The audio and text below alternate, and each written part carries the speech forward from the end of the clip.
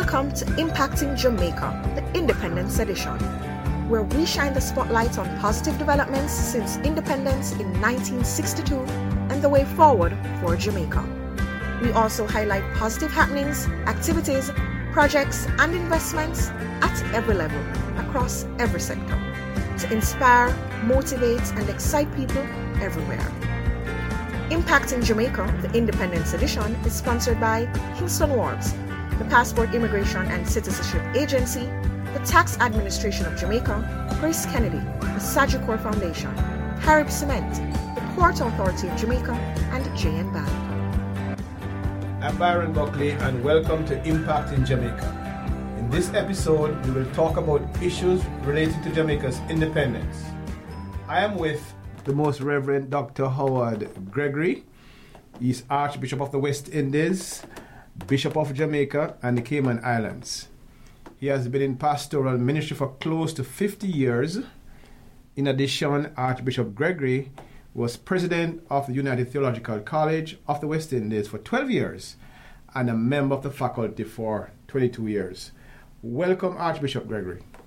Thank you very much, Brother Buckley. Now, the Glean has been doing this series, and we want to get your comments on it as we approach another celebration of our independence. So here's the question. In your opinion, what is the most significant achievement or development by Jamaica since gaining independence, and why do you think that these achievements are the most significant? First of all, let me say I'm a sort of pre-independence child. I would have been 12 when independence took place, so I know that period before, a bit of it, and then I can speak also of how I've experienced it. I would begin by saying one of the most significant achievements to me is our democratic change of government in this country. And this is particularly true in a world in which this is not to be taken lightly at all. We have never had a situation in which a government refuses to leave or to not to allow others to come in. And we have never had it. We have had violence, yes, but we have never had anything that tried to change the outcome of the election. And I think that is a significant achievement for us as a people, and which, to the extent that I believe that even our system of monitoring our elections has also achieved international recognition, as we know. I would also say that the level of development of our country, now, obviously there are lots of things wrong with the country, lots of things to be developed. But when I think of Jamaica back in the 1960s, and what I recall of its life, having been born in a rural community, and to see how things have changed in this country, there is just so much that I think we can be proud of. The educational system, yes, there are lots of things wrong with it, but the number of educational institutions and opportunities that have arisen since then at every level, the development of our institutions, whether it is in the financial sector, whether it is in terms of production, there is just a lot to see. Infrastructure, I know very well the days when many roads was just gravel. Mm-hmm. I know the days when people in the village, you would see on a morning the smoke rising up from people's water kitchens and the homes that they live in. And I drive through this country and I say sometimes we don't appreciate the level of development that has taken place in spite of all else that could have been done. I want to take you back to the democratic development that you pinpointed. Do you think we have made the most of that? Do you think that we have we started off with a spurt at independence, but we have slowed down. How do you think that we have been progressing along with the democratic or the democracy that we achieved at that time? Yeah, it's a good thing to go there, because there is a text that George Walters wrote that spoke about being independent. And there was a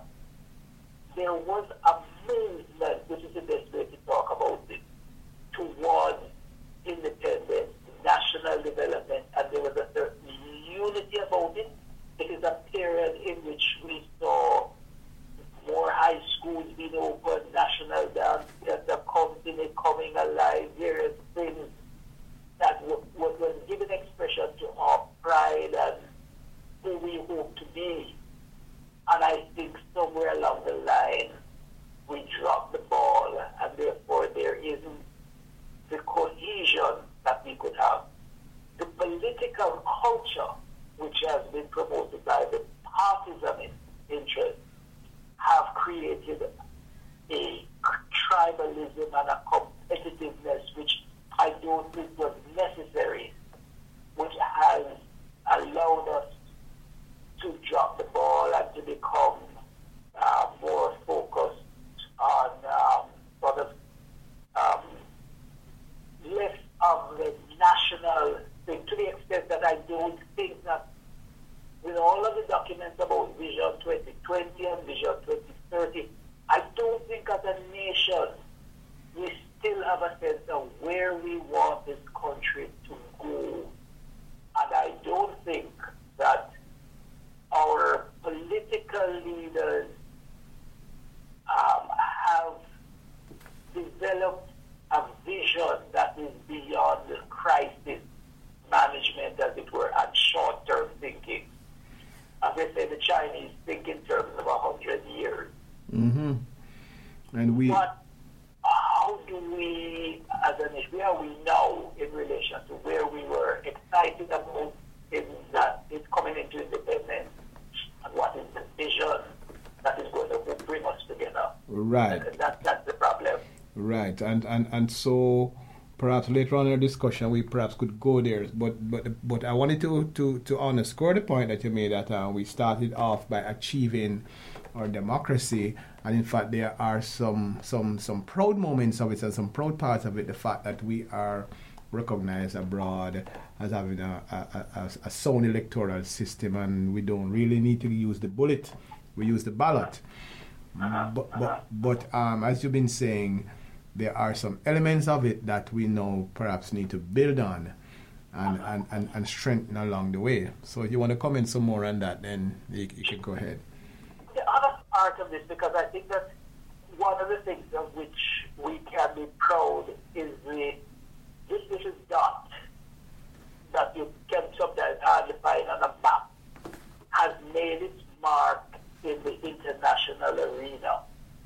And here I'm talking not just in terms of our brand in athletics or our brand in terms of influence in terms of music or in cuisine or in institutions across the world, whether it's the International Court of Justice. Jamaicans have been able to make a mark bigger than our little size would suggest. And this is true also of the church. I don't think we realize that even internationally, some of us occupy positions which are recognized internationally coming out of this little dot. So I think that there's something that has been happening. And again, I go back to, even though we criticize our educational system and it has many shortcomings, in the diaspora, our people have achieved a lot because of the foundation that this country has offered. And of course, freedom, you're a man in the press. Everything is not perfect, but we still enjoy a level of freedom that many Jamaicans take for granted. And this is still something I think we can be proud of right here in this section of the hemisphere. We can be proud of it. I want to pick up on the point you made about our recognition internationally in regards to the church, ecclesiastical matters.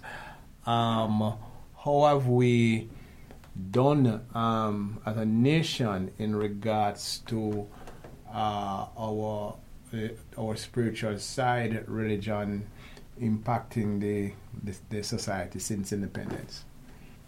The church has been a part of that movement. We were there very much in the institutions, because we're looking in terms of the high schools. Prior to the late Minister Edward Allen bringing on his 50 secondary school, the high schools in Jamaica were primarily church-owned, operated, with some that belonged to trusts, and those were even still grounded in some church connection. So we were a part of that. We had voices that helped to shape the society. My own tradition, Percival Gibson, not only served in Senate, Percival Gibson was a voice shaping a lot to do with Jamaica. But like many other nations, and the reality of modern life in this age, the church's impact is not of the same order. And I like to parallel it in terms of even how we functioned as a community. In days gone by, you saw a child misbehaving on the road. As an adult, if you're in a small community and a child misbehaves, by the time you get home, your parents know about it. Now you see a child on the road, you don't, as it were, you hardly dare to even say anything because things have changed. It is also the case that the church's way of impacting some aspect of the life of the society has changed, because it is of the very nature of life in our world that religion and Christianity, those things have taken on more of a personal, sort of subjective dimension, and that is part of the reality in our world today. So some of the influence has changed, definitely, but it doesn't mean that there isn't presence and some influencing of even that subjective world, as well as the institutional.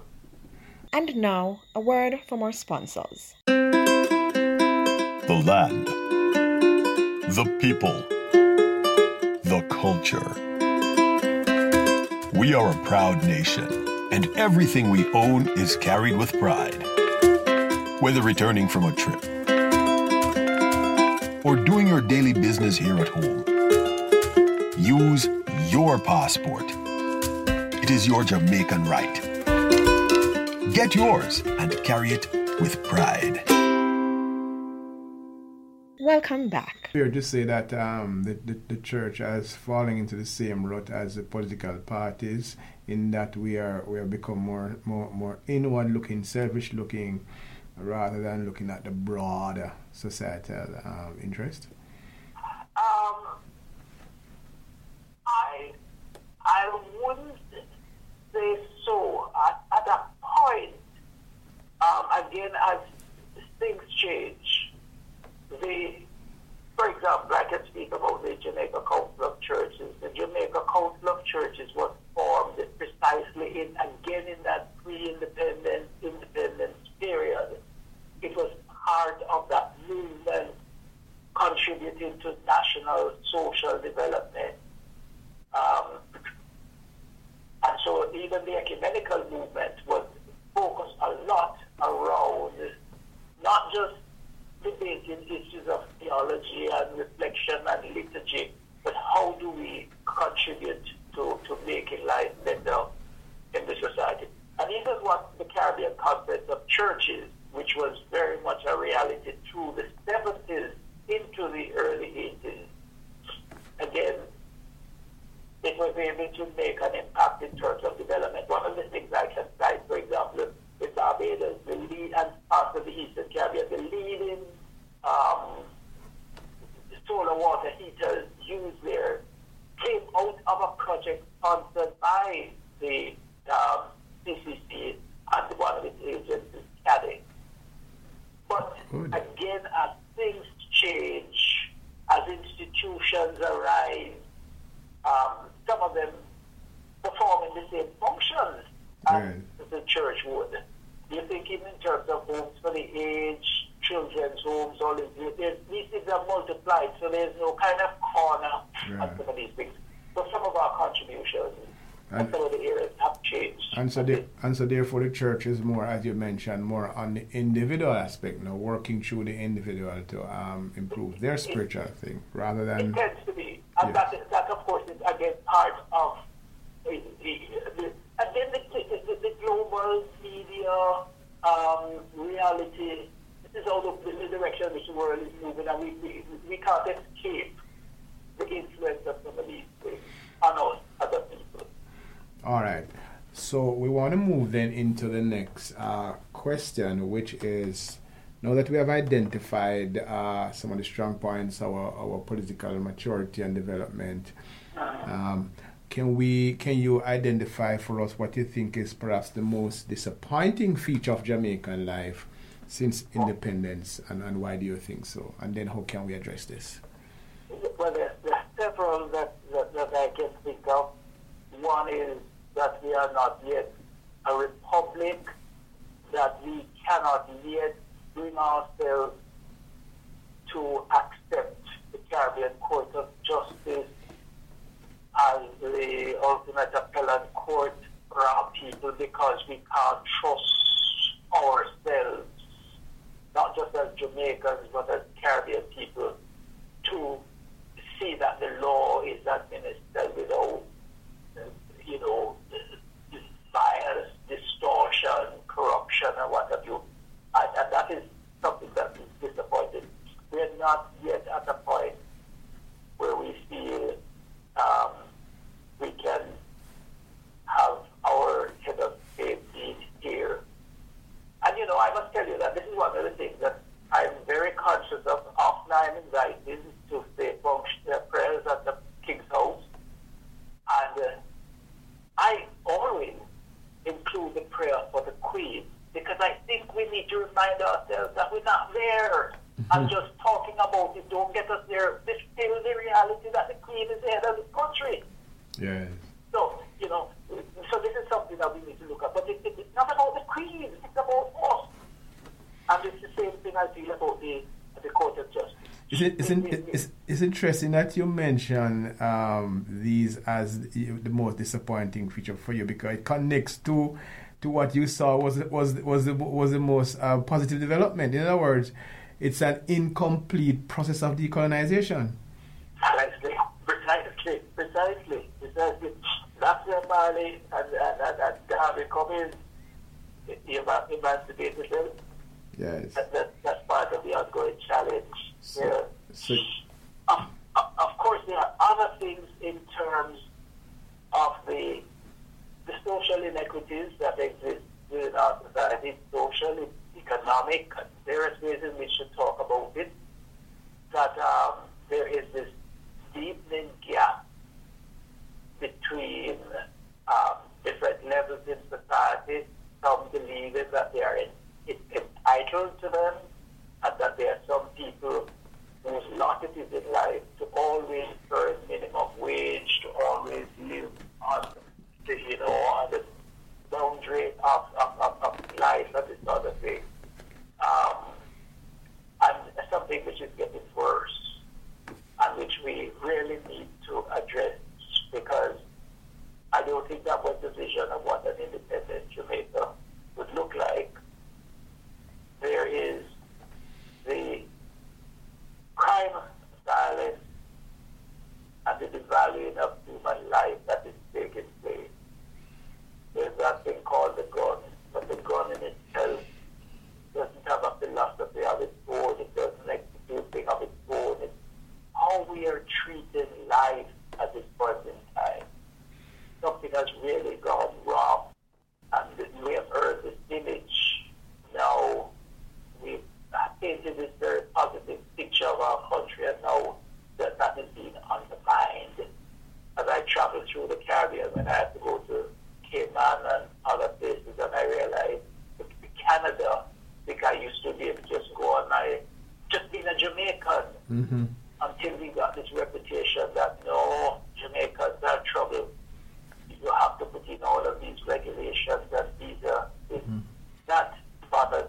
So the brand is being damaged, eh? The brand you spoke about. And by a minority, by a minority, but with sufficient influence to shape how people perceive us. And of course, there is the migration, the brain drain. When you think, for example, of the contribution of Jamaicans in the diaspora to the building up of metropolitan nation cities, if we were in some way able to retain some of that, what difference would it make to the quality of leadership in this nation? What would it make to where we are in terms of development? And this is something that started, I was made aware of this thing when I was in Central some time ago, that there were, as I drove around, I saw what looked like some ruins of what seemed like fairly substantial homes in the past. And I was told those are people who took the opportunity to go to England. But those were our artisans.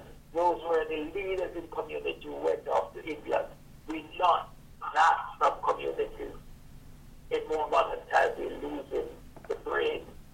Mm-hmm. What would happen if we were able to retain some of that? We talk about the cash flow that comes in. But if the brains were here, just a portion, what would happen? Would it mean for this country? And now, a word from our sponsors. The land, the people, the culture. We are a proud nation, and everything we own is carried with pride.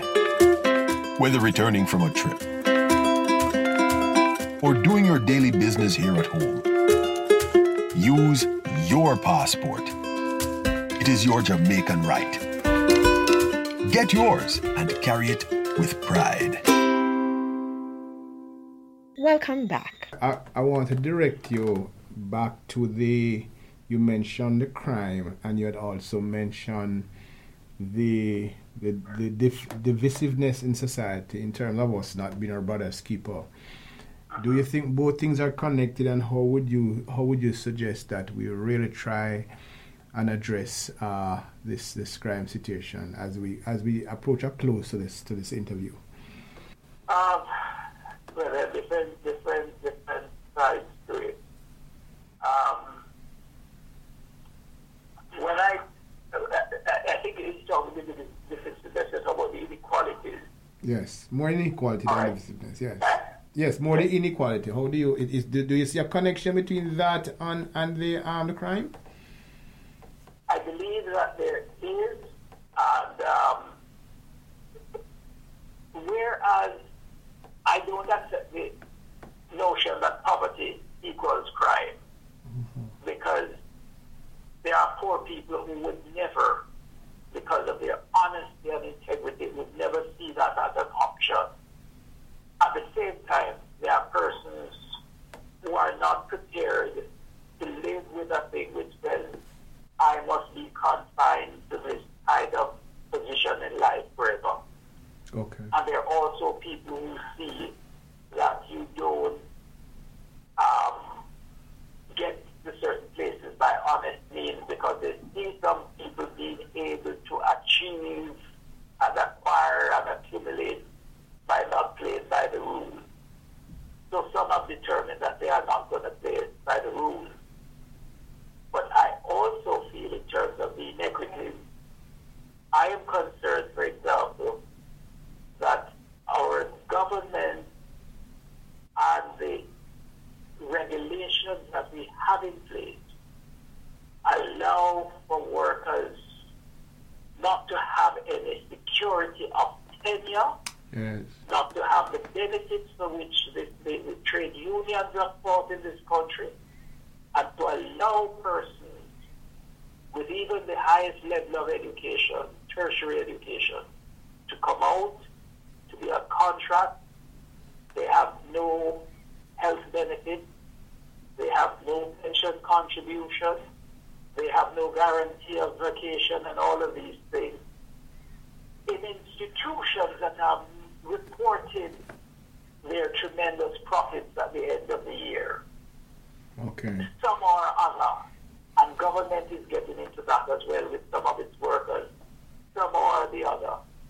That's breeding further inequities, and it is certainly not breeding people who feel they belong and have a part to play in a society that affirms them. Because in the long run, the country is going to pay when people arrive at their retirement and what have you. And people can't work that way for their whole working life. Right. They won't make it. Thank you very much, Archbishop Gregory, for talking to us on Impacting Jamaica. You have just come to the end of another episode of Impacting Jamaica, the Independence Edition. Do join us again for another in the series on SoundCloud, Google Podcast, Spotify, Audible, Podcast Addict, or on Stitcher. Impacting Jamaica, the Independence Edition, is sponsored by Kingston Wharves, the Passport Immigration and Citizenship Agency, the Tax Administration of Jamaica, Grace Kennedy, the Sagicor Foundation, Carib Cement, the Port Authority of Jamaica, and the JN Bank. You can also visit us at impactingjamaica.com and at jamaica-gleaner.com.